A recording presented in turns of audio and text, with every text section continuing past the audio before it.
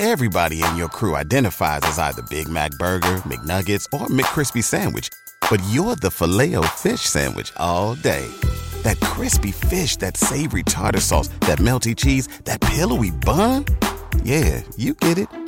Every time. And if you love the Filet-O-Fish, right now you can catch two of the classics you love for just $6. Limited time only. Price and participation may vary. Cannot be combined with any other offer. Single item at regular price. Ba-da-ba-ba-ba.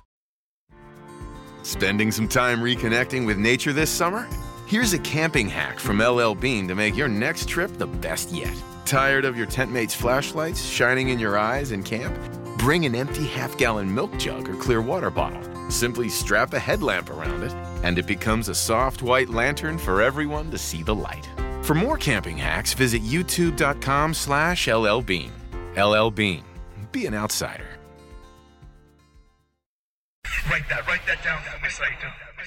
Write that down for me, Saito. Hello from Burbank, California. Welcome back. Thank you for joining us. Once again, another episode, Write That Down, on the Fight Game Media Network. Happy holidays, everyone. I hope everyone's enjoying, relaxing, recovering. I'm Justin Nipper. I edit for FightGameMedia.com. Staff writer, F4W Online, WrestlingObserver.com. I also work for Pro Wrestling Noah and Cyberfight. And this week, we don't have a typical episode for you. We have an archived special edition episode for you from the Fight Game Media Patreon.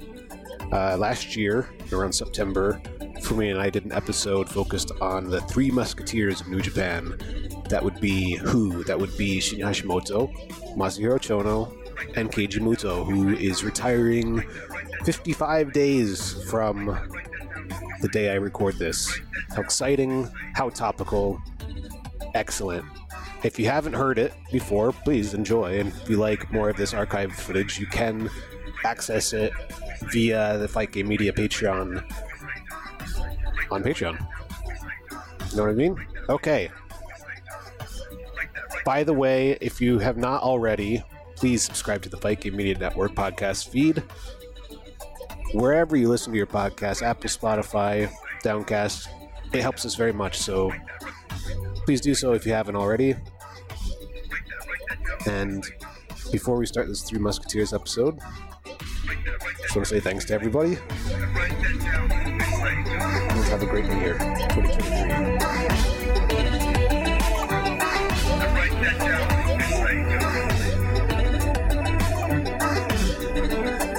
But we can talk about, we were going to talk about Three Musketeers today. Yeah. Which was 90s superstar into millennium. Three Musketeers, Keiji Muto, Masahiro Chono, and Shinya Hashimoto. That's right. Yeah, some of these, today's fans are not so familiar with this.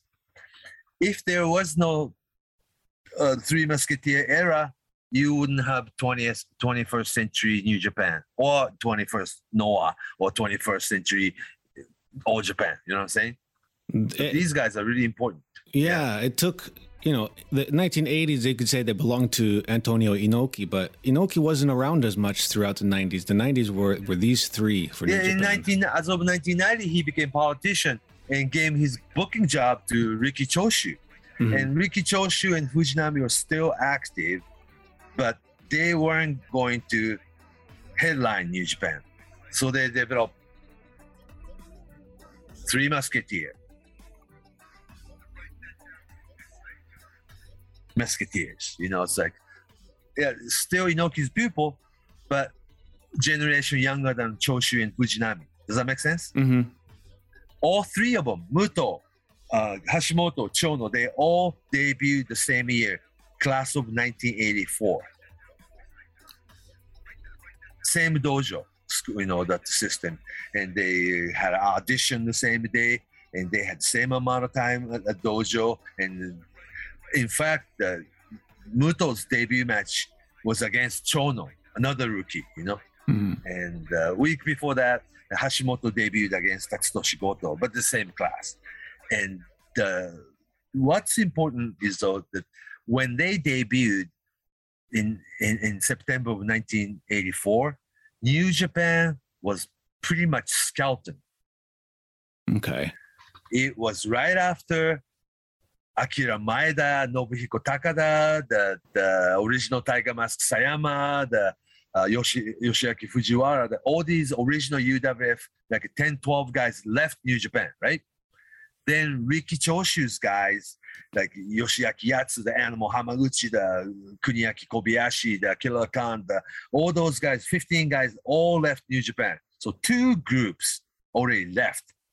And all they got was Inoki and Sakaguchi and Fujinami, Kengo Kimura. That's about it. And you would think, they're in like in jeopardy, right? You would think so. They have no big stars or not. But it's not as fresh as what's going on. Yeah, and slightly aged Inoki and Fujinami. Choshu's guys left. Maeda's guys left. But actually, they weren't bummed out. That the Keiji Muto, Masa Chono, Hashimoto sitting in the dojo at night. They were saying, actually, it's great. We'll be on TV next week.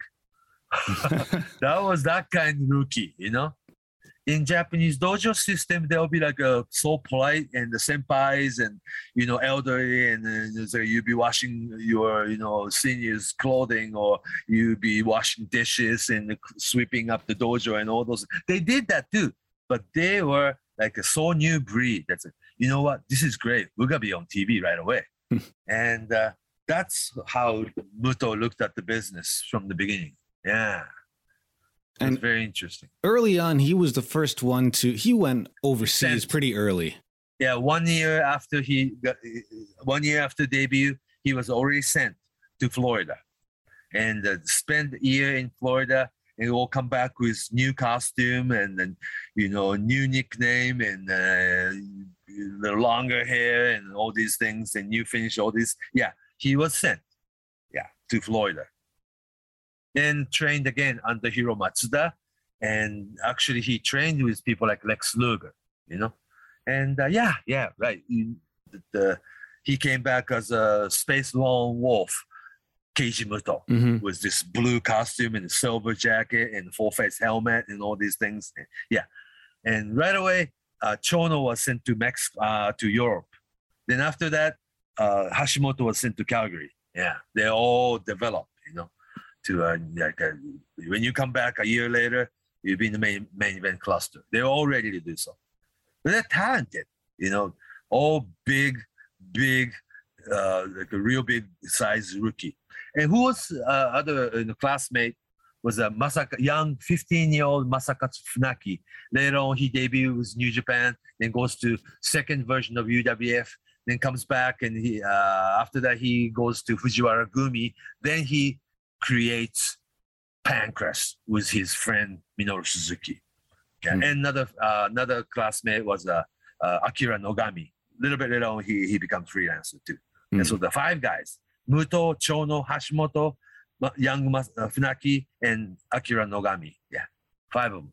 And a lot of people think Liger was in the same class, but actually Liger and Sano and Hata was a year before.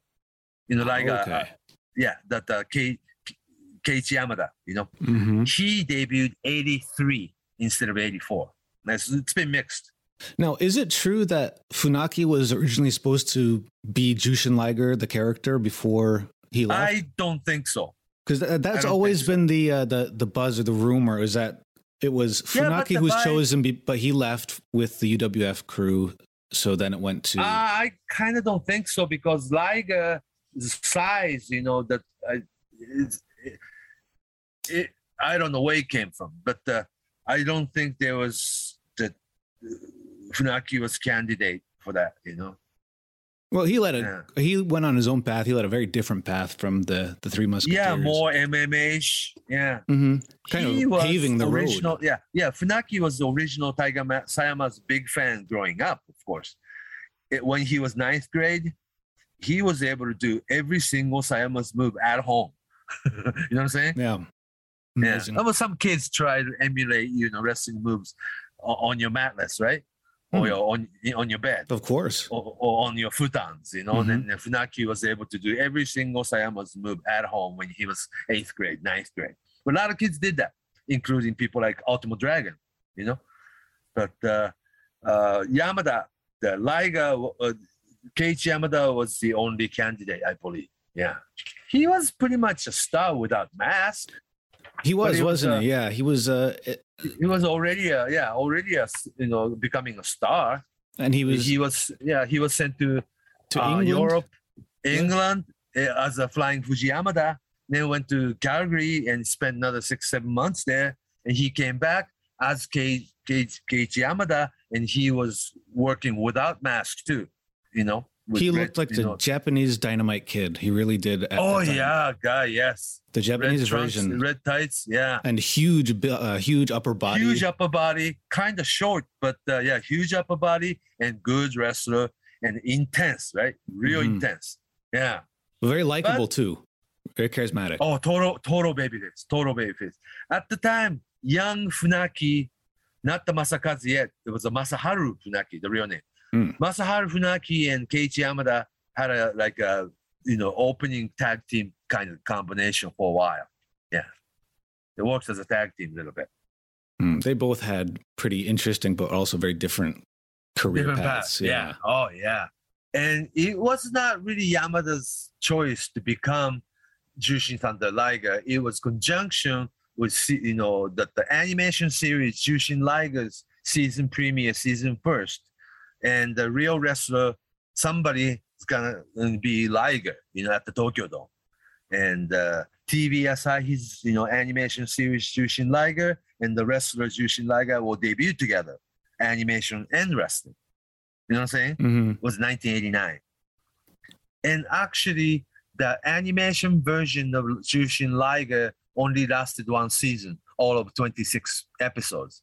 So wrestler Liger outlived animation version of Jushin Liger by 30 years? Couple decades.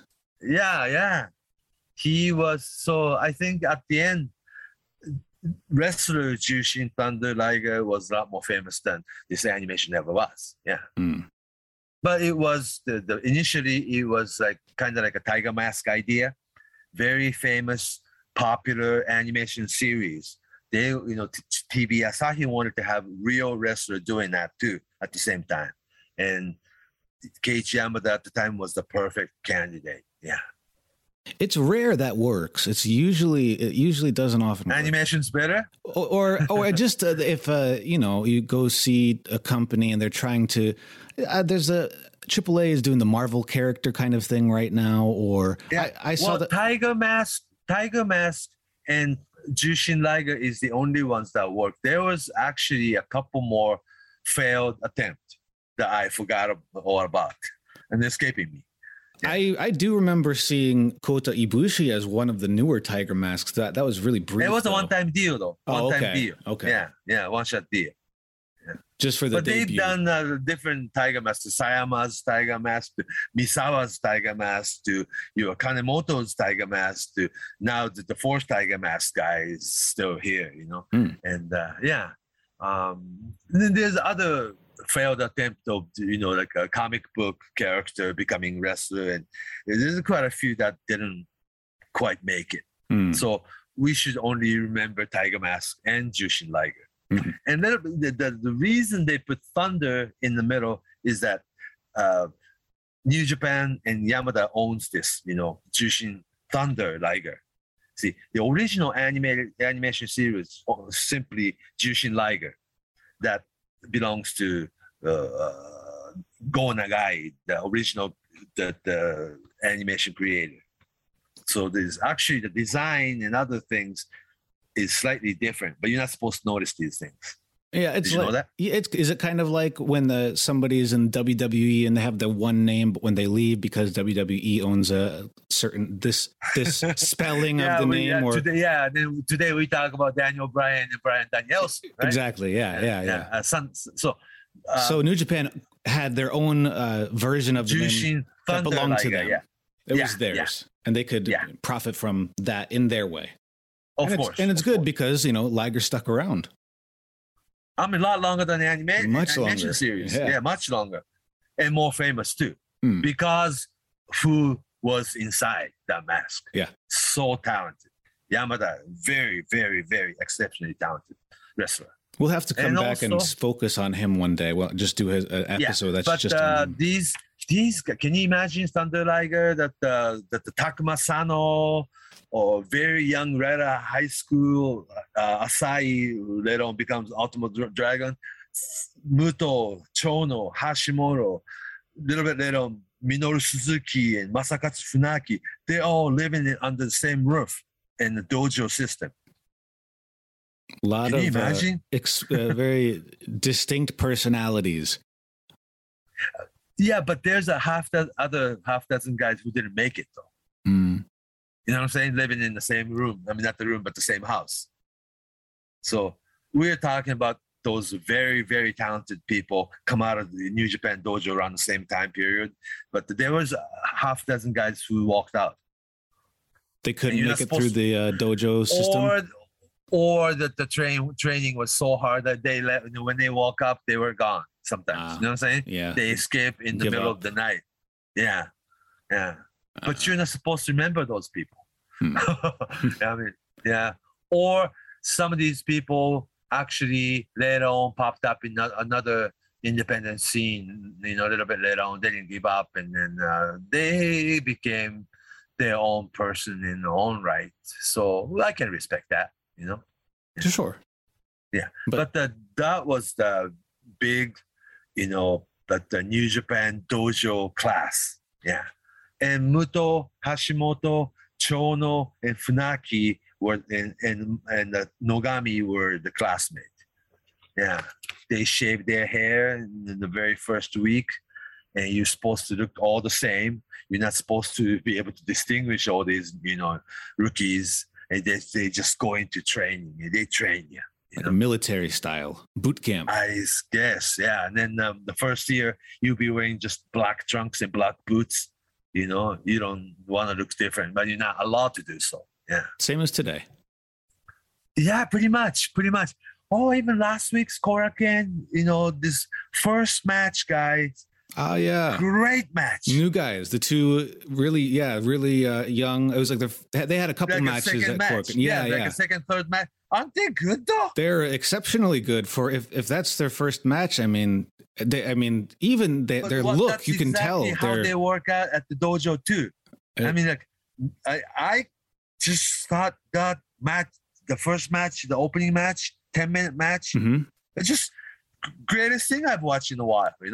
Oh God, These young did you think lions it are- was good? I really, really like all the young lion Yeah, matches. I like that. Their matches are so good right now. It must be. I always ask. I'm like, is it the Shibata's training? Is it the training style that's doing this? Is it the But they're guys? talented guys too. Sure, but there's a lot. I mean, the new crop, especially the Fredericks and Clark Connors and Alex Coughlin, that the Shibata's three from the States, they're really, Yeah. really talented. Really talented.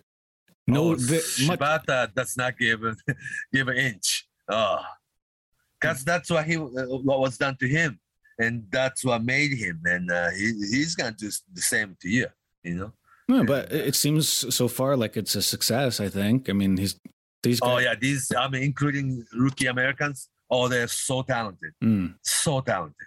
And young. Yeah, It's pretty impressive. yeah. Well, watch out for injuries. Of course, yeah. And also, some of these New Japan rookie has a tendency that your first 2 years so good, and all of a sudden you kind of lose it. You know what I'm saying? Is that true? Not losing it, but like either not as motivated, or it's like a disappointment in them, or it just doesn't have as much fire as your rookie years. Disillusioned, You have not their expectations or somewhat, something. yeah, because you have to be expecting what you will be doing 5 years from now or 10 years from now. 'Cause that's wrestling. It's not like going to school and you'll be graduating in 3 years. Right. This is gonna be your career. Hmm. You'll be doing it when you were 25. You'll be doing it when you're 30. You should be doing it when you're 35. Maybe you are still doing it when you're 40. It's When like you were it's yeah. like anybody like a chef goes to culinary school, an electrician, this is what you do. Or like you're a guitar player. Sure, you go When to you a were special. 20, when you're 25, you're actually really, really good, right? Are you going to be as motivated as you were when you were 35? It depends on the person, right? Sure, but generally, it's not. I don't know, but I know what you mean, and the point is I think depending on it really. At the end of the day, it's up to the person and whomever they choose. And it seems like... All right, today we're talking about Three Musketeers, Muto, Chono, Hashimoto, but we'll fast forward a little bit. Somebody like Satoshi Kojima, he was not all that special when he was a young lion. You know what I'm saying? Right. At the dojo. I mean, they didn't think he was going to be as big a star as he turned out to be. And he was never booked in a position like we could expect him. He was always booked in lower level singles or tag matches, or he did not have this, that the amateur athletic background. Like all these guys are like a high school amateur wrestling national champion, or the holding record in the track running, or you're the prefecture judo champion or something like that, right? Mm-hmm. Kojima. Well, he's played all the sport in high school. Of course, everybody does, these people. But he did not have anything special in it. But somehow, after 10 years, he was in higher ranked superstar than the other people who were better prospects at the time. You know what I'm saying? Mm. It happens. And people like, Shinjiro Otani, he was really, really good the first year. Then he had slump for a few years, Then he became somebody. Then he left New Japan with Hashimoto to become the man for 0-1. This is like different wrestlers have different paths to have success, And because you never know. So some of these young lions, most of these young lions are equally talented, huh? It seems so, yeah. Yeah, but you never know how they're going to turn out to be. For instance, Jay White was not all that special when he was in dojo. You know what I'm saying? Mm-hmm. Yeah, and probably that Dave Finlay. If you compare Dave Finlay and Jay White, they're best friends. All right, but at dojo, people thought Dave Finlay was much better. NFL Sunday Ticket is now on YouTube and YouTube TV, which means that it just got easier to be an NFL fan, even if you live far away. Like maybe you like the Bears, but you're hibernating in Panthers territory. But with NFL Sunday Ticket, your out-of-market team is never more than a short distance away. Specifically, the distance from you to your remote control. NFL Sunday Ticket, now on YouTube and YouTube TV. Go to youtube.com/presale to get $50 off. Terms and embargoes apply. Offer ends 9/19. No refund. Subscription auto renews. What's up? It's Kaylee Cuoco. When it comes to travel, we all have a happy place. I just went to my happy place. I just went to Maui, and it was truly amazing. Priceline has always been about getting you to your happy place for a happy price with deals you really can't find anywhere else. Like up to 60% off select hotels in Costa Rica or 5-star hotels for 2-star prices in Cabo. Go to your happy place for a happy price. Go to your happy price, Priceline. I think I remember because they were in the same class, I believe. And same class. Yeah, I was in Japan around that time, and I don't know if I seen them at a show, but they were always around the ring, and it seemed like everybody would be talking about Finlay because of his father. We didn't know Jay White. Right. That too. But he was a good wrestler. Mm-hmm. He had already had some certain presence, and whereas Jay White looked like just a guy. Cute little guy. He looked very young. If you look at pictures now, it's pretty amazing. Yeah, that's why he had to grow his whisker, I guess. But so he didn't look like he was going to be that special so you don't know. You will never know how this person will turn into. The fans usually make that decision. Yeah, but it's how it's a package thing. He himself, and also that he's booked a certain way or he's developed a certain way, and all the video vignette and all these things that switchblade coming, they did not show him. And so people anticipated who is going to be the switchblade guy. Then he shows up with longer hair and a new costume, new presence, new look, and new attitude. He start working like a main event guy. Then you will pretty soon be really main event guy. And it's like a really, really Well, that works with some people, though it doesn't work with some people. You know what I'm saying? Yeah. But it was the same system in late 80s that after they came back from international tours, Keiji Muto became star version of Keiji Muto. Masa Chono became star version of Masa Chono. And Hashimoto, more of a fighter style guy in the kicks, a little bit heavy, but he was equally popular because Muto and Masa Chono is more cool guy, right? Mm-hmm. But Shinya Hashimoto is the one who shows most emotion, in the ring. He can kick, he'll cry, he'll smile. He shows his emotion in the ring.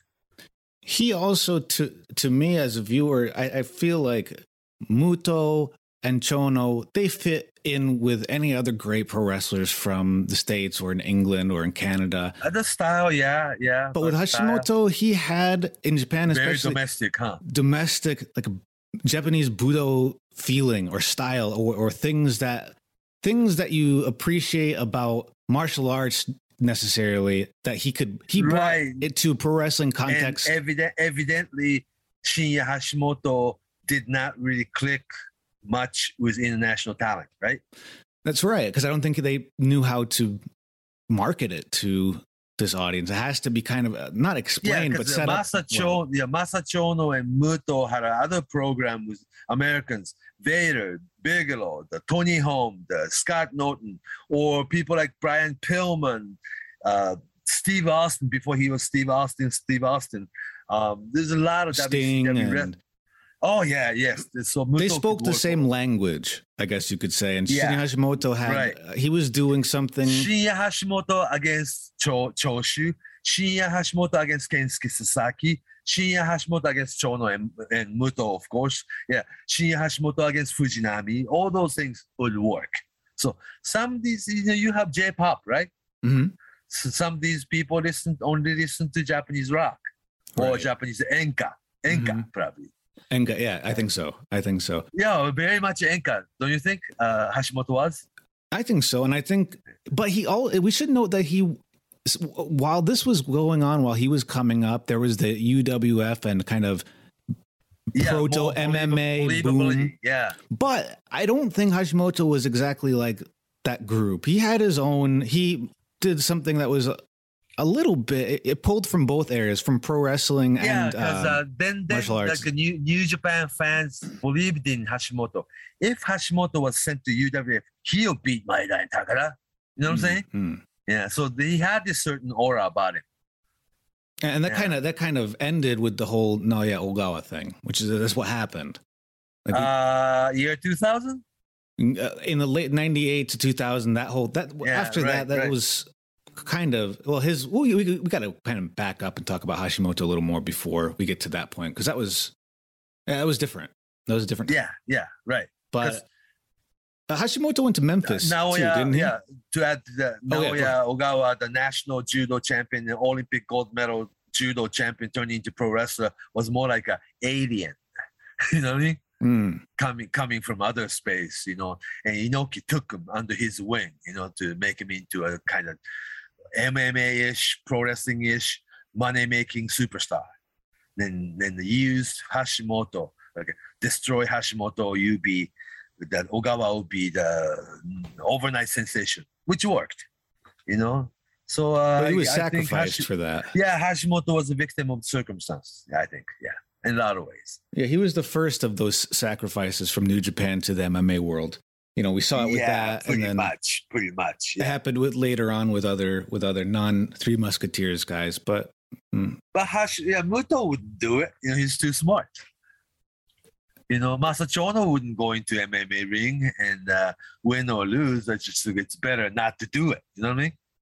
Chono would end up focusing more on his personality and his character. And then the first 10 years babyface, and the rest of the career black costume, black charisma, Japanese, cool guy heel type deal.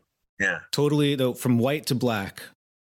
Yeah, and he's a kakoi guy, right? Mm-hmm. But before he was kind of the ace pupil. He was the Luthez trained, like a top guy. His finish STF step over toe hold was crossface was given to him by Luthez. The whole video vignette, everything was produced, and he's winning every summer G1 Climax winner, right? Mm-hmm. Also second annual G1 Climax was also NWA World Heavyweight Championship Tournament.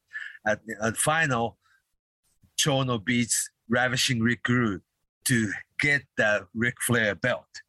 Becomes very believable superstar. You know what I'm saying? And for a couple years, that was the last image of that title was Chono wearing it before it came back. Whenever as the gold belt, you mean? Yeah, it seems like. It was really deceiving at the time that not much was reported in both languages that the WCW was calling that top title either WCW World Heavyweight title or NWA World Heavyweight title for a while, and it was separate ways, right? Then all of a sudden it's only WCW World Heavyweight title. But the very same design Ric Flair gold belt came to Japan and became the NWA World Heavyweight title. Well, later on that was brought back and dropped to somebody like Barry Windham. But it was really confusing time too, because New Japan and WCW had this partnership. Yeah. Yeah, it was confusing on English TV too. I think that's part of the reason why it didn't get any farther than it did. It was a lot bigger of a deal in Japan. And also, if Chono brought the belt back to America and then spent year or 2 or 3 years there, then he'll be in WCW package. But it was just always short tour, Yeah. If this NWO thing a little bit later on, it was like NWO Japan and what's happening in Nitro was 2 different NWO, right? But if he traveled more and spent more time in American television, maybe the NWO storyline was a little bit different. Yeah, I bet. Yeah, I think that's where a lot of people really started, at least in the States, started to connect with Chono, especially after Starrcade '95, especially. It was the guy, the sunglasses, the long coat. It was a very distinct look for the time. Very memorable. Okay. And then he comes right out of Japanese animation, right? Something or a movie, yeah, or like the future. He looked like what was it, like a Blade Runner or something. Blade Runner or Matrix or sure, yeah, something like that, exactly. And later he would show up on Nitro, and he would get his own short but special segment. Scott Norton would too, but it was presented differently because Norton was from the States.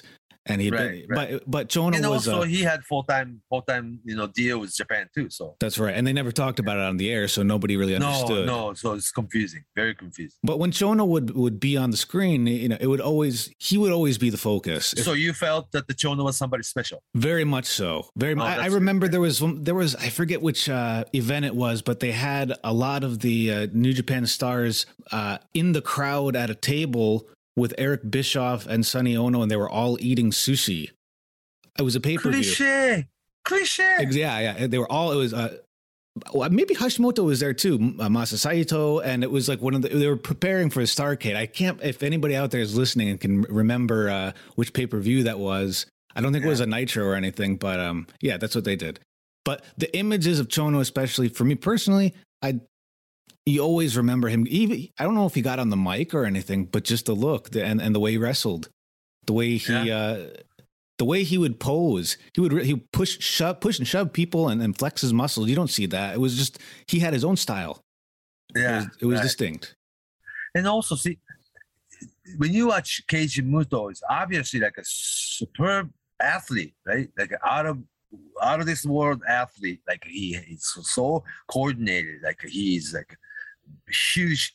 Just Keiji Muto is genuine athlete, right? Whereas Chono actually is the only Japanese wrestler at the time who does the storytelling wrestling match. Did you know that? Yeah, it makes sense. It seems like that. He's not somebody you look at and you were expecting. See, Muto is like a genuine athlete. He does moonsault and all these things, And then a good, of course, storytelling match too. And Hashimoto strikers, punch, kick, and chops. And what's so special about Chono was that he a lot of the 80s and 90s Japanese wrestling was like a very much high spot oriented, huh? Remember? Mm. I mean, like a high spot oriented, like big moves, false finish, 1-2, and then just one high spot after another. But the Chono was the only wrestler around that time period who brought that back to very basic working body part match. Almost like a traditional All Japan style, you could say. Or NWA 1970s. Where he got it was Kansas City.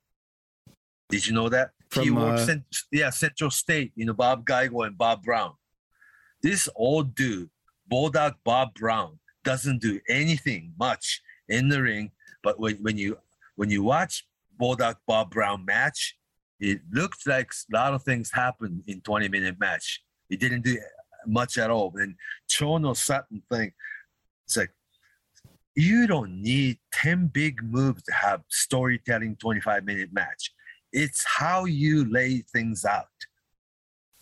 And he was the only one doing this very veteran 70s American style he learned from Kansas City, and he brought that back to Japan. Did you know he is the only wrestler in history that first move and finish are the same move? You know what I'm saying? His finish is Kenka kick, Yakuza kick, right? Mm-hmm. And he often first leave the SDF out for a second. Yeah, I'll get to that. But the Kenka kick, the Yakuza kick, the big boot to the face, that's the move first thing he does when he gets in the ring, boom. And when he goes, take it home for the finish, he used that move.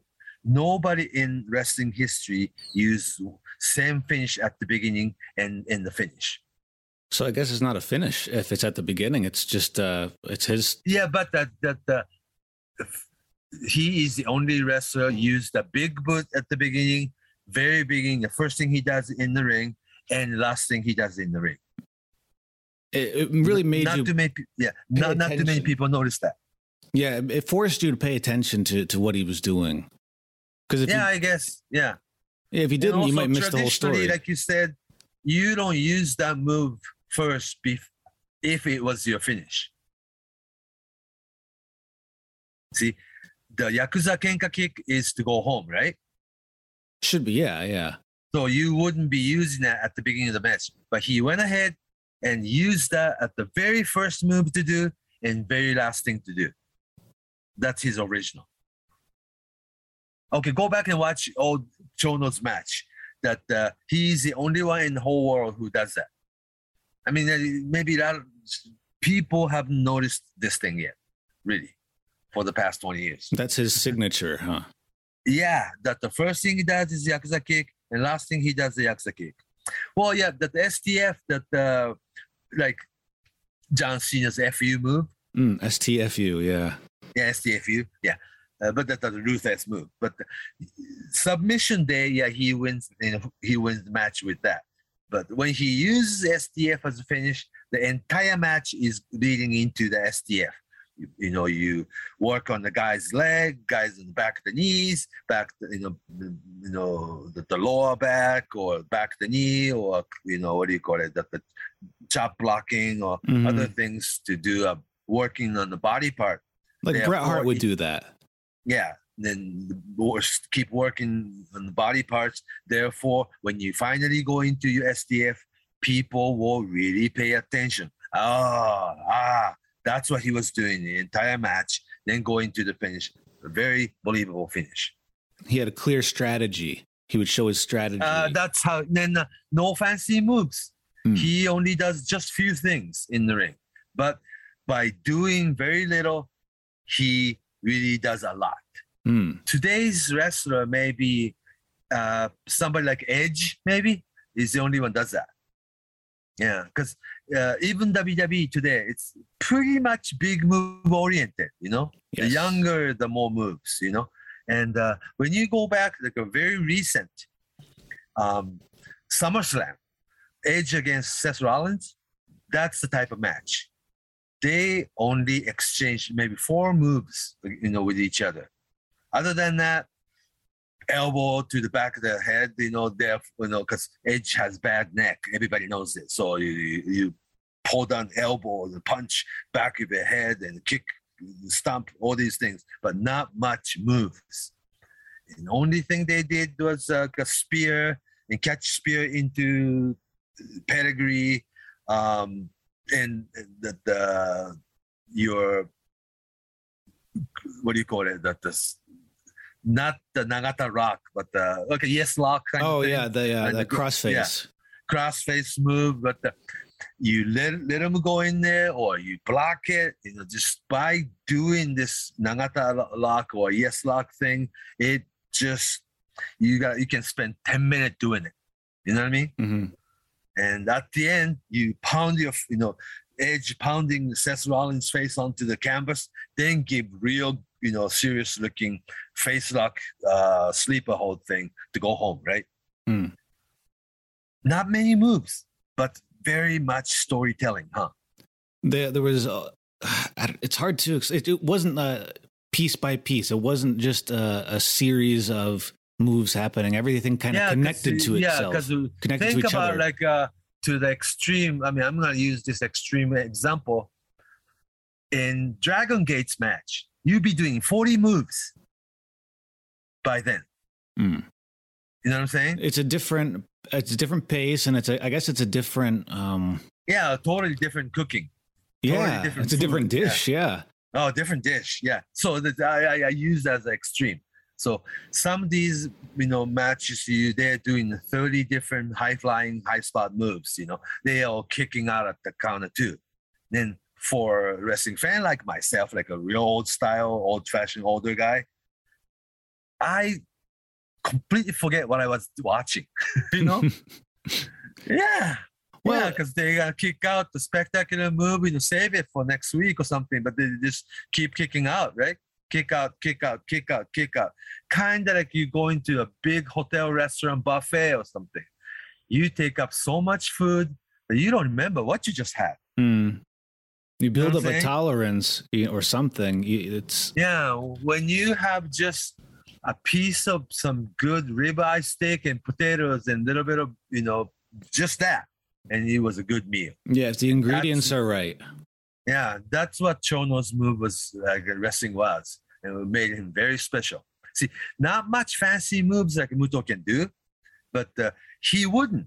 Chono just does these very old-fashioned wrestling. Therefore, maybe that fans with less experience or like not so educated eyes on wrestling may appear kind of boring, huh? Mm. But for real, I wouldn't say educated, but the real wrestling fans paying attention to move, match, move by move, the entire match, that Chono does tell stories within this this one match. Yeah. Yeah, that's what he offered that, and if you had to pick a match that really exemplifies that storytelling that Chono does in that way, if you could think of anything that comes to mind off the top of your head. Though, that every single Hashimoto Chono match was like that, because in casual fans' eyes, Hashimoto would kick his ass because his character is the martial artist, kicking and chopping and all this hard hitting, striking thing.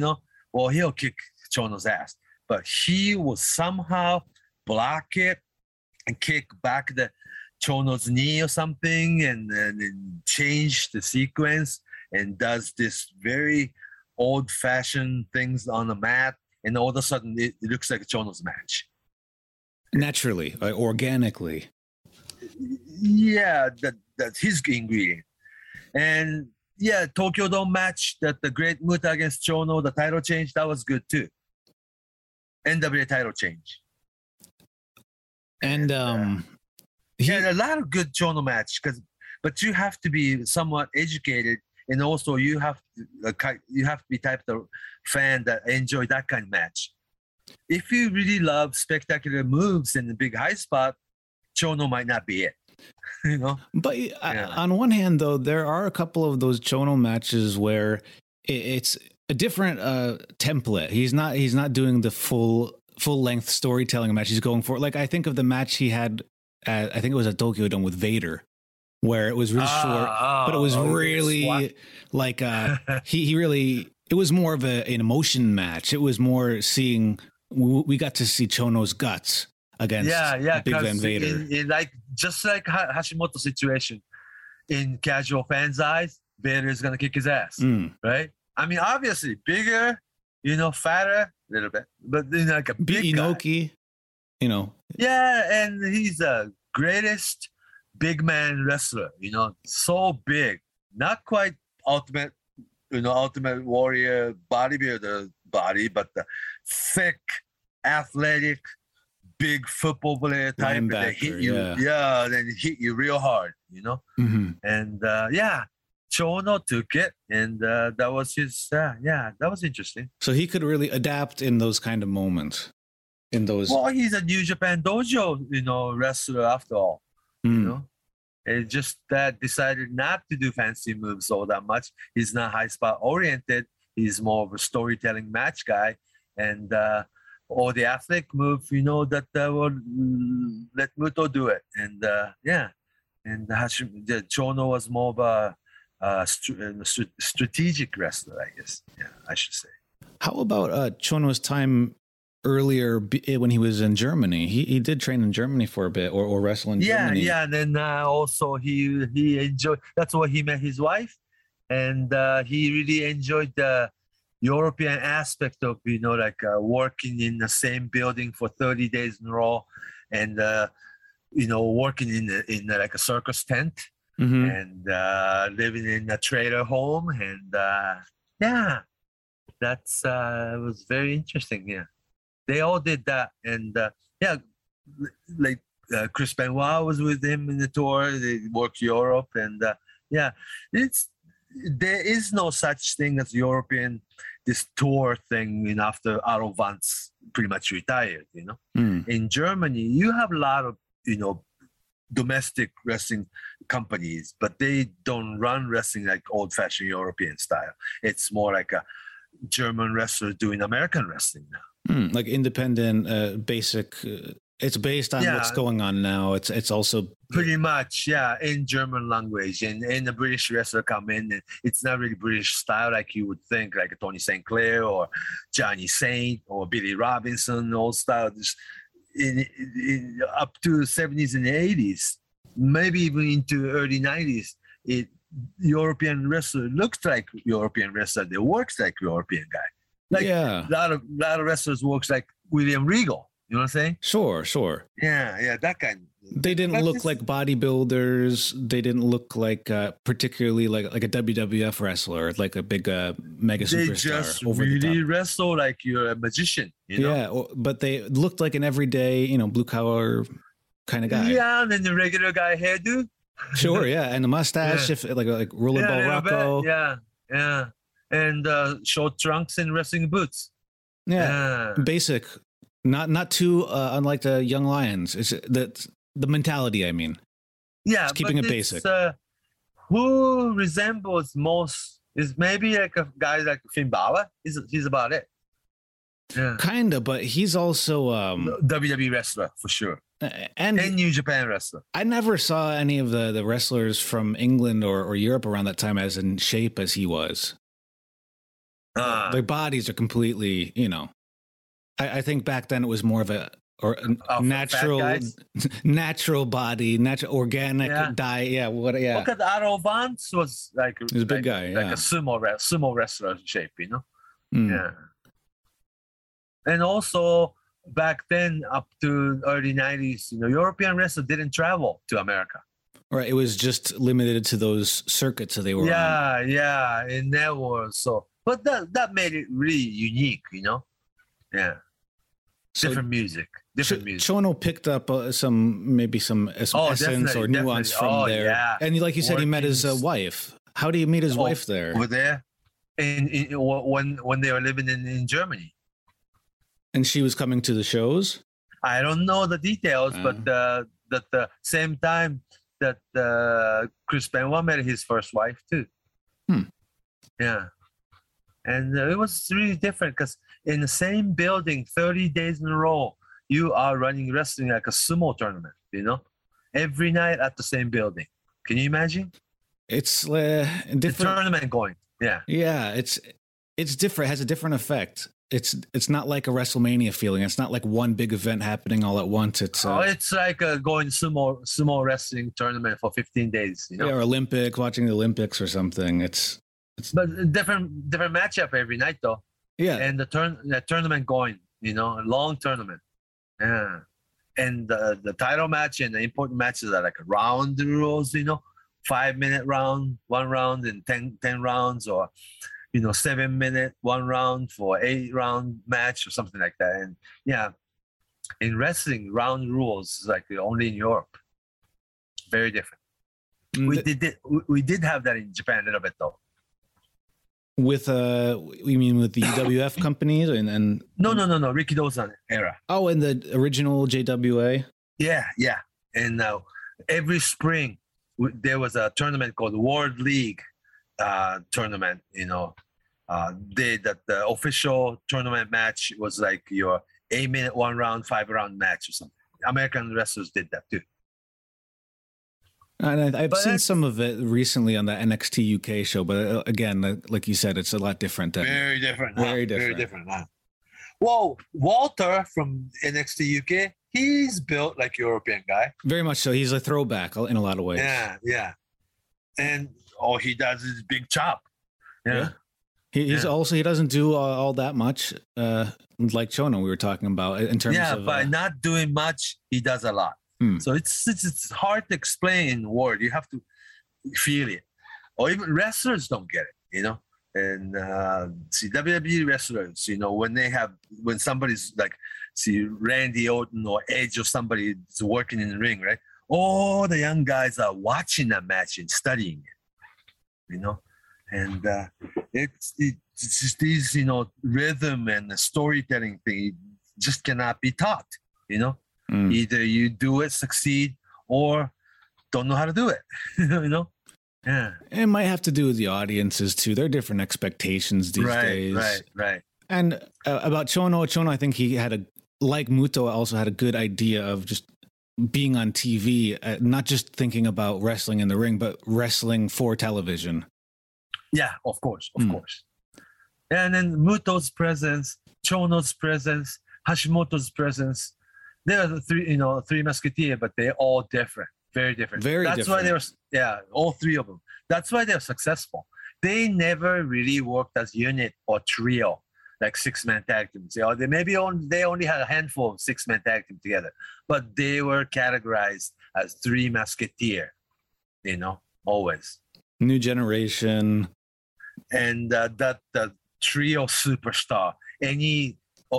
Any of these Muto, Chono, Hashimoto, any of these one of these superstars can main event tonight. And they seem to need it around then because All Japan was also pretty competitive and pulling in a lot of people to their shows with their core of 4 people. That was the last when 3 Musketeers was becoming a superstar in the main event of New Japan. It was still Jumbo defending company though. Even so, the Jumbo early 90s, yeah. Jumbo wouldn't leave. You know, I mean, he had hepatitis and also went back to college to get his master and all these things, but he wouldn't leave until like 92, 93. So 88, 89, 90, 91, 92, Jumbo was standing like a big wall in front of Misawa and all these people, still. And also Tenryu was still around. Tenryu had to beat Jumbo to be the real main event, you know? So then how about by around, 1993? This is when Tokyo, they had a big Tokyo Dome that show that year. And this was also when Muto was 3 back. Musketeers plus 2. Is Hashimoto, Muto and Hashimoto and Chono, 3 Musketeers superstars, right? Mm-hmm. And Chono and Riki Choshu and Tatsumi Fujinami still around. But there was 2 guns, that the Riki Choshu's top guys, Kensuke Sasaki and Hiroshi Hase, merged into the main event cluster. Yes. Yeah. That's Remember? right. Yeah. So it's like 5 big guns now. Yeah. But they're not the Musketeers. Both those two had a different paths. Everybody knows that's Choshu boy. Mm-hmm. Mm-hmm. Yeah, it was Choshu's. He's the outsider. He was the outsider when he was in All Japan as well. He would just come. He would come in and he would kind of flip his things faction. on their. Yeah, it was about what he wanted to do. Yeah, and Kensuke Sasaki and Hiroshi Hase. Yeah, this is like a new top 2 guns, and Kensuke Sasaki always works like young Choshu. He looked like he was meant to be the junior version of him, but he ended up being physically a lot bigger. They had the same haircut for a long time too. Yeah, clothesline and all that. Yeah. Then in 93, 94, 95, 96, Kensuke Sasaki becomes Power Warrior to team up with Hawk Warrior for the Hellraisers. See, for some people, people who watched Dark Side of Wrestling documentary or these things, they didn't really emphasize how big Hellraisers was. Remember? They did the documentary on Road Warriors and Road Warrior Hawk and Animal talking about things from his perspective. And the Hellraisers was treated like the Hawk went to Japan and cut his own deal. Then they stole the gimmick kind of thing. Well, if you look at it from America, yes, that maybe that's how it looks like.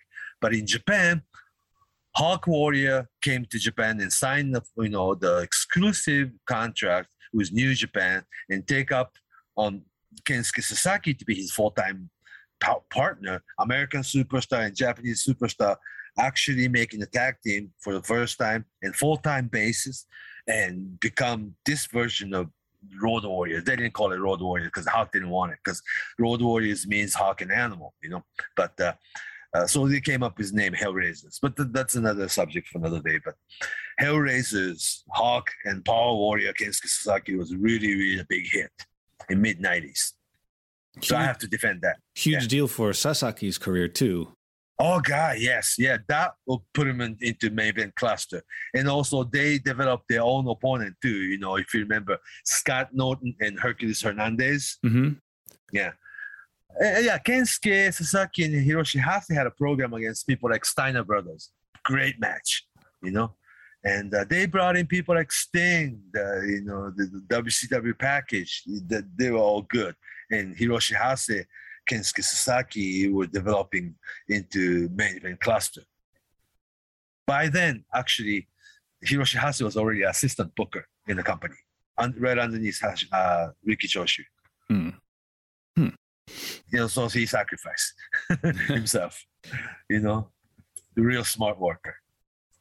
Where did Hashimoto's career start to kind of twist from this end, from the mid-90s? Because it kind of bent in a different way. I think it was not until that Naoya Ogawa. Yeah, that was the big turning point for him. That was a huge. I think so. For all of pro wrestling, I think in Japan, that was because like I said, that Naoya Ogawa is the type of wrestler who wouldn't start from first match. He wouldn't be Young Lion. He wouldn't live in dojo. He is like your athlete superstar. Kurt Angle, or what's the Stevenson who signed? Just signed. Oh, Gable Stevenson. Yeah, he was signed, right? He is not going to be your first match guy. Mm-mm. When he debuted, from the day one, he will be treated as a star. Naoya Ogawa is the same way. The gold medal guy in judo and an Olympic star and all that, turning into professional wrestler with tightened suit, boots. That you will be treated in main event. Yeah. So that's where I think the pivot point in Hashimoto's career happened with it. I guess that lasted almost 2 years, it seemed like. Yeah, and then also Antonio Inoki himself, took side with Naoya Ogawa, Yeah, New Japan really started to change from there. And this is kind of where we saw that. Yeah. Where would you say the Three Musketeers? Where would you say this kind of? I mean, Ogawa, the Naoya Ogawa bit. And Muto and Chono were also. Muto. I don't think there was Ogawa against Chono match ever. Do you remember? Was there against Chono? No, I don't think so. I think around this time both Chono and Muto were in the States more often. That too, but there was a very significant, very important match that it was probably Ogawa's second match, professional second match, but it was already a main event. That Keiji Muto, had a single match against Naoya Ogawa, but he chose to have Great Muta character for that match instead of Keiji Muto, the wrestler. Okay. Yeah. Then he did what Great Muta would do and played with it. The mist of from your mouth, or stealing judo belt from the Ogawa's judo jacket. They put the judo belt around his neck and play with him, and all these only happens in wrestling kind of rule breaking thing, and he really played with it. Very smart way. You know what I'm saying? And it was pretty different from how Hashimoto approached those kind of matches. Oh, Hashimoto would end up playing Ogawa's game. So honest, Yeah. Muto wouldn't go in there and get beat, by his judo. He would be Great Muta and do what Great Muta would do, and green mist, from your mouth. Ogawa is the one who has to stand there and take it. Very smart. Yeah, and it seems like, I suppose Hashimoto really didn't have a choice, Right. He had to prove. Oh, perfect victim, huh? It seemed like he yeah, absolutely. But what we cannot forget about this is, even in wrestling, the match result matters. You lose to a certain guy, and people will remember and associate it with that. But he lost to this guy, right? And you always, that's what I remember. Who beat who? Yeah. It just looks. Everybody think it's entertainment, and it's like smarter fans or internet fans and all these things, like know-it-all people talk about wrestling. But at the end of the day, the result of the match outcome still matters. Agree? I think so. Oh, definitely. Yeah. It has an effect on people's psyche. And the wrestlers' career too. You lost to certain guys, Yeah. Especially at that time where it was reality and wins and losses meant even more than they probably do today. There was so it was like Naoya Ogawa, rookie, but has to be in the main event ring. It came in like a big alien. You know what I'm saying? But believable because of his background. Oh, of course, and big guy too. And there was no MMA really. I mean, there was, but it wasn't like now, like it's a regular thing. It wasn't something in pro wrestling people saw regularly. But first few matches, he was wearing judo gi. And so he's like Olympic gold medal guy being in the wrestling ring. That's already interesting, And people don't expect to have your hip toss or your body, body slam or drop kick or anything like that. He would be in there fighting professional wrestler. And that's like really pretty much reality, oriented. He wouldn't be doing wrestling moves like wrestlers do, but he is a tough guy and he might beat Muto. That's how they think. And Keiji Muto doing Great Muto thing was so smart, whereas Hashimoto went in there and got kind of victimized, huh? And things were a lot different. I mean, he was definitely connected to Ogawa more so than Chono and Muto after this. Yeah. But what's interesting is, though, after this, the fiasco, I should say, Ogawa and Hashimoto became friends. I mean, in real life. Right, and they even would do... They went into 0-1 and hustle together. It's like a tag team. Yeah, isn't that interesting? If something happens, something like a shoot situation happens, and they sat down and thought about it, and then it's like who was responsible behind it? It was all Antonio Inoki calling it, right? Probably.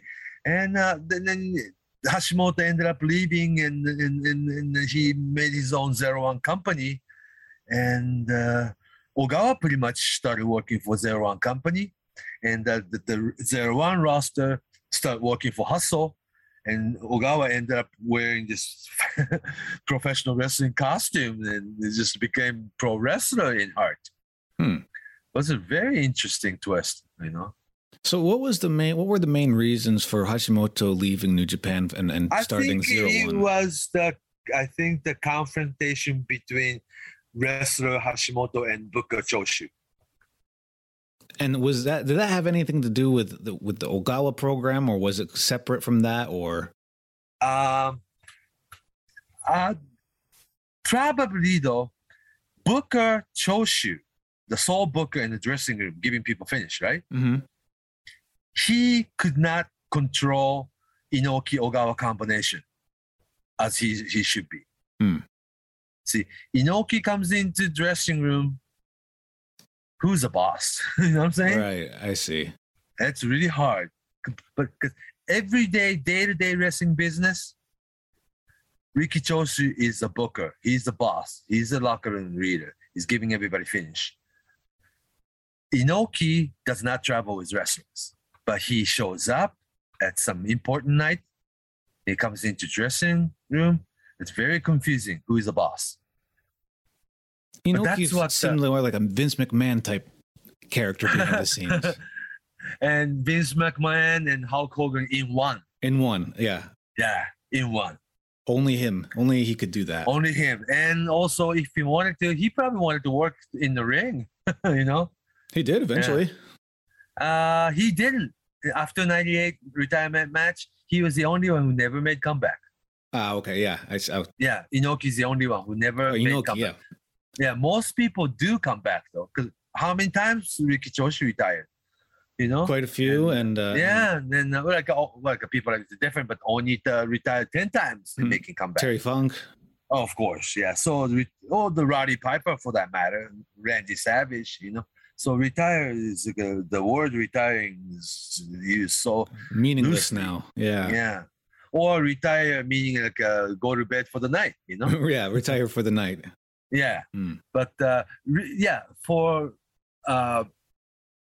Anthony Inoki's value orientation, once he retired, he did not make comeback. He never took his shirt off. But instead, he kept showing up in the building and being influential, though.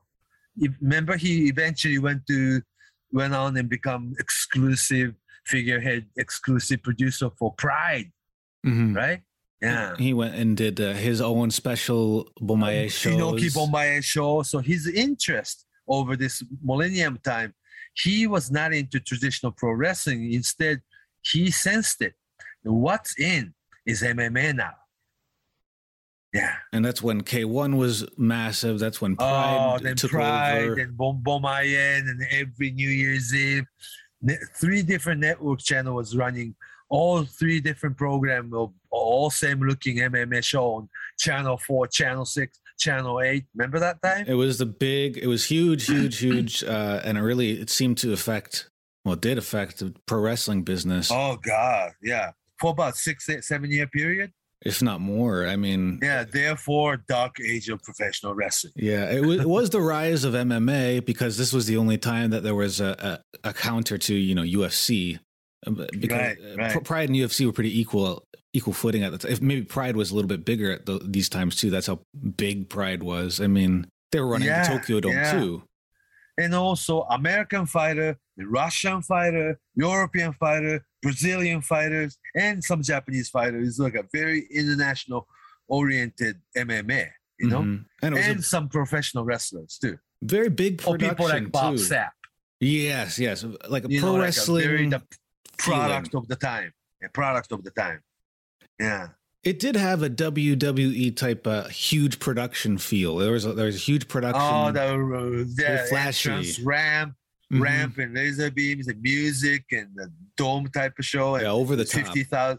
50,000 people, the mega production. Yeah.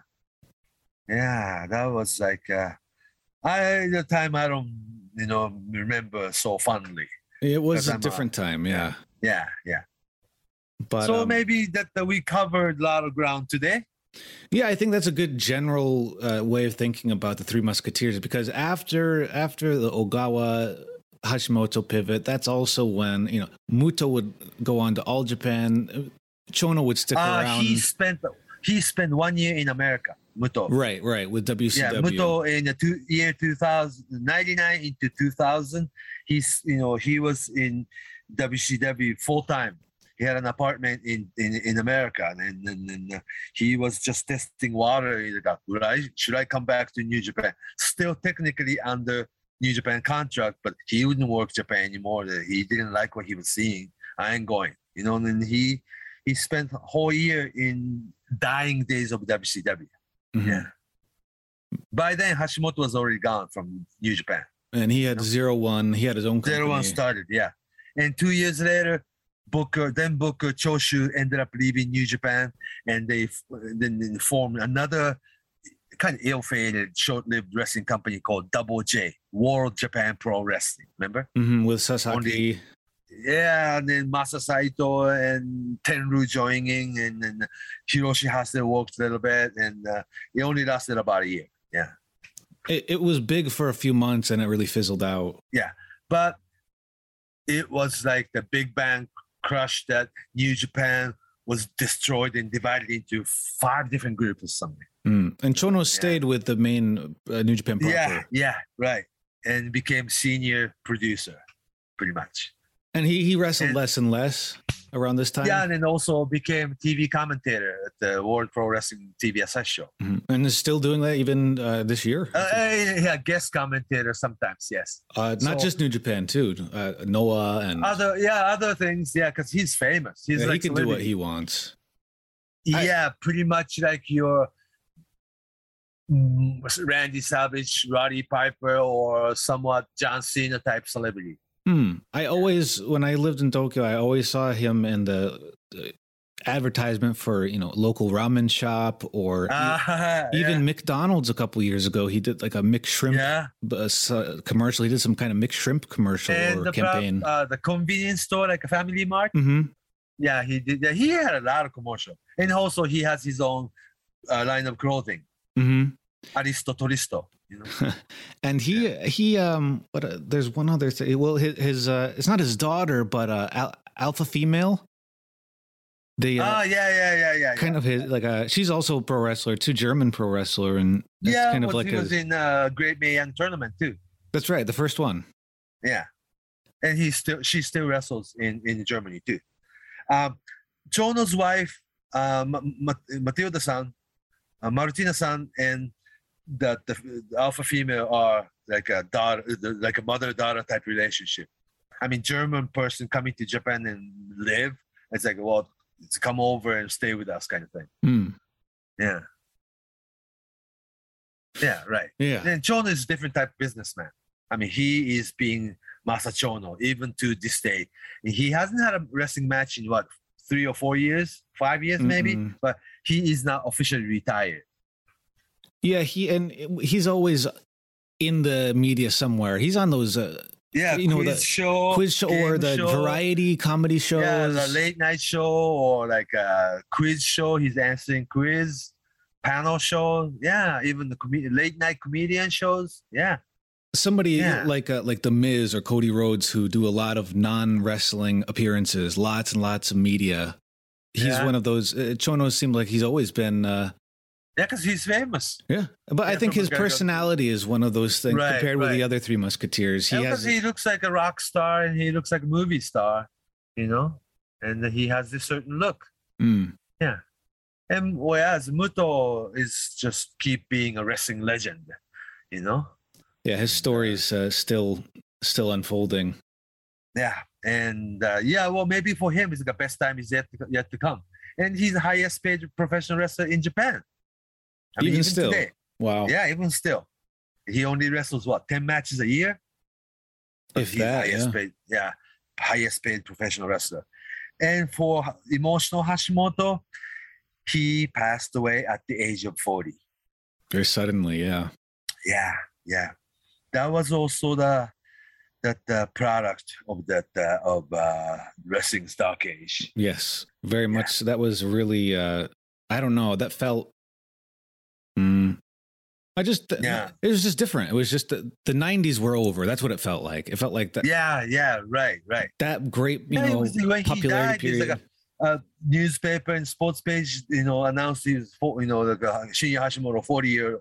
Is he a 40 already? Kind of thing. That's like he was like young forever, Yeah, but people still talk about Shinya Hashimoto's best matches even to this date, though, because those days, Hashimoto, Chono, Muto was on the wrestling was still in prime time program. They always had networks, 90-minute special on, like 8 o'clock at night, 9 o'clock. She had very good television spot, And people grew up watching Hashimoto, Chono, and Muto. And there's 3 distinguished superstars of 90s time. And so Hashimoto passed away when he was 90, so he didn't grow old. You mean when he was 40? No. In his people's mind, he passed away so young that he never changed. Kind of like Bruce Lee. He stayed the way we remember him. Yeah. That's that and well, I would say James Dean or somebody, Right. Yeah. But so Hashimoto, when you think about Hashimoto, you have the certain visual image in your head. Yeah, always the image I have of him in my head is him screaming. He's always doing some kind of martial arts kiai, some kind of kiai. Kiai, like letting out all of his fighting spirit. It's always the long white headband. Yeah, like a kamikaze fighter. You go in there and you might die, kind of thing. Mm-hmm. And it's like he died in the ring almost. Yeah, he was definitely the kind of like a sacrifice or a casualty of that whole time, that dark age, as we said. Yeah. He what was like symbolic was like he really was saying that when he was like becoming main event, coming back from like Europe, and that he was just becoming a main event status. In his interview, he really said it. That's like my goosebump. That Hashimoto told the press, "I'm not gonna have long life. I'm just gonna go do this." It's like he really did not have long life. What's so scary? It was like he knew his fate or something. Really, it's sad. Yeah, and but maybe sad, but very fulfilling career too. I mean, he's the guy, at least for me, that I associate when I think of the IWGP crown style belt. That's the Hashimoto belt. Yeah, Hashimoto belt. That's second belt. Yeah. We have the image of John Cena with his belt and Steve Austin spinning with his belt. Yeah, I think the crown style IWGP heavyweight title second belt, right? Oh, that's Hashimoto belt. That's definitely the Hashimoto belt to me. Yeah, to me. Yeah, it's not like other wrestlers had it, like Scott Norton or Chono. Well, like Keiji Muto, how many times he won the title, but other people had it. But that second version design is Hashimoto, huh? I think maybe to a lot of other fans, especially for me, it was black and red stripe karate pants. Of course, those two. Yeah, the pants and the very, very taped, not just his hand, but his wrist. Taped fist? Yeah. So he could throw the karate chops. Like Ricky Dawson chops. Mm-hmm. And he was simple Finnish guy too, that that tombstone-looking brainbuster suplex. Yeah, falling brainbuster. Yeah, that's all the one finish. I mean, people don't kick out of that, And it was very like old-fashioned in that way. And his son has been wrestling for a while now. Yeah. He has to. Yeah, he's still. People have to, think about the Daichi Hashimoto. Not to think of that's impossible. Not to think of him as a, Shinya Hashimoto's son, but to become his own person, he really needs to do more now.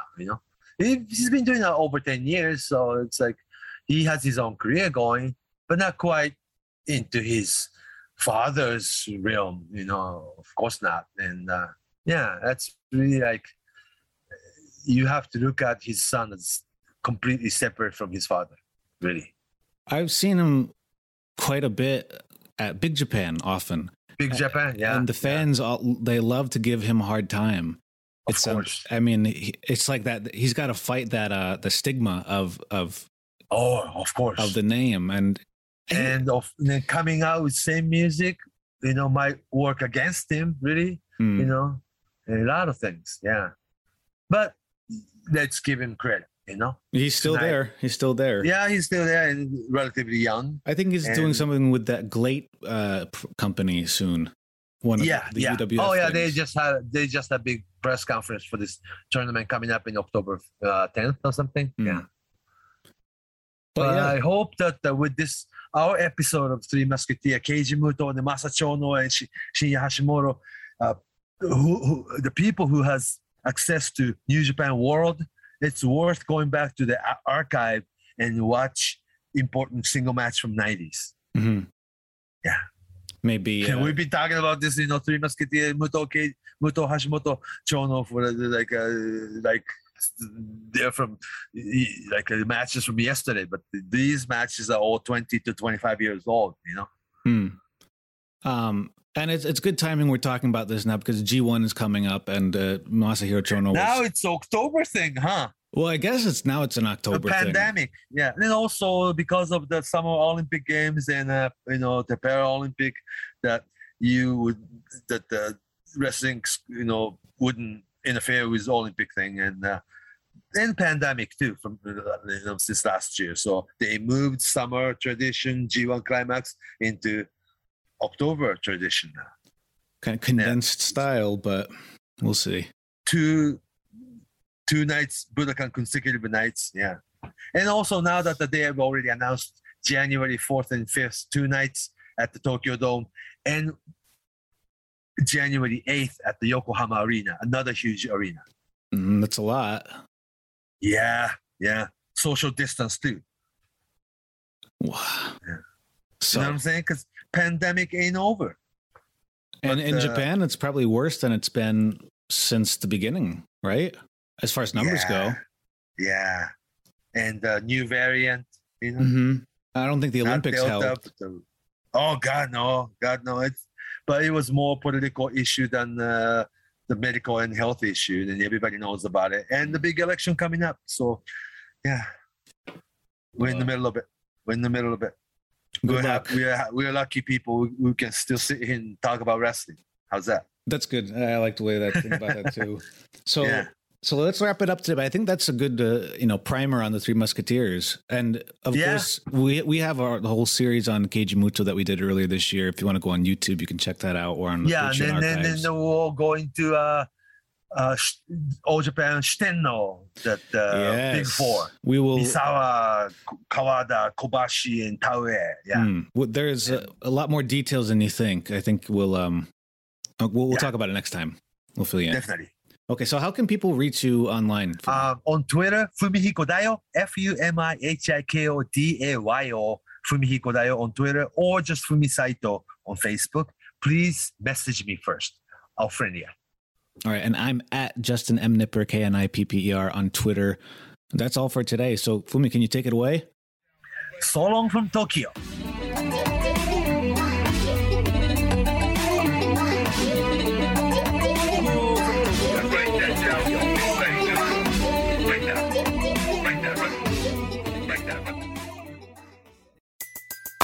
Everybody in your crew identifies as either Big Mac Burger, McNuggets, or McCrispy Sandwich. But you're the Filet-O-Fish Sandwich all day. That crispy fish, that savory tartar sauce, that melty cheese, that pillowy bun. Yeah, you get it. Every time. And if you love the Filet-O-Fish, right now you can catch 2 of the classics you love for just $6. Limited time only. Price and participation may vary. Cannot be combined with any other offer. Single item at regular price. Ba-da-ba-ba-ba.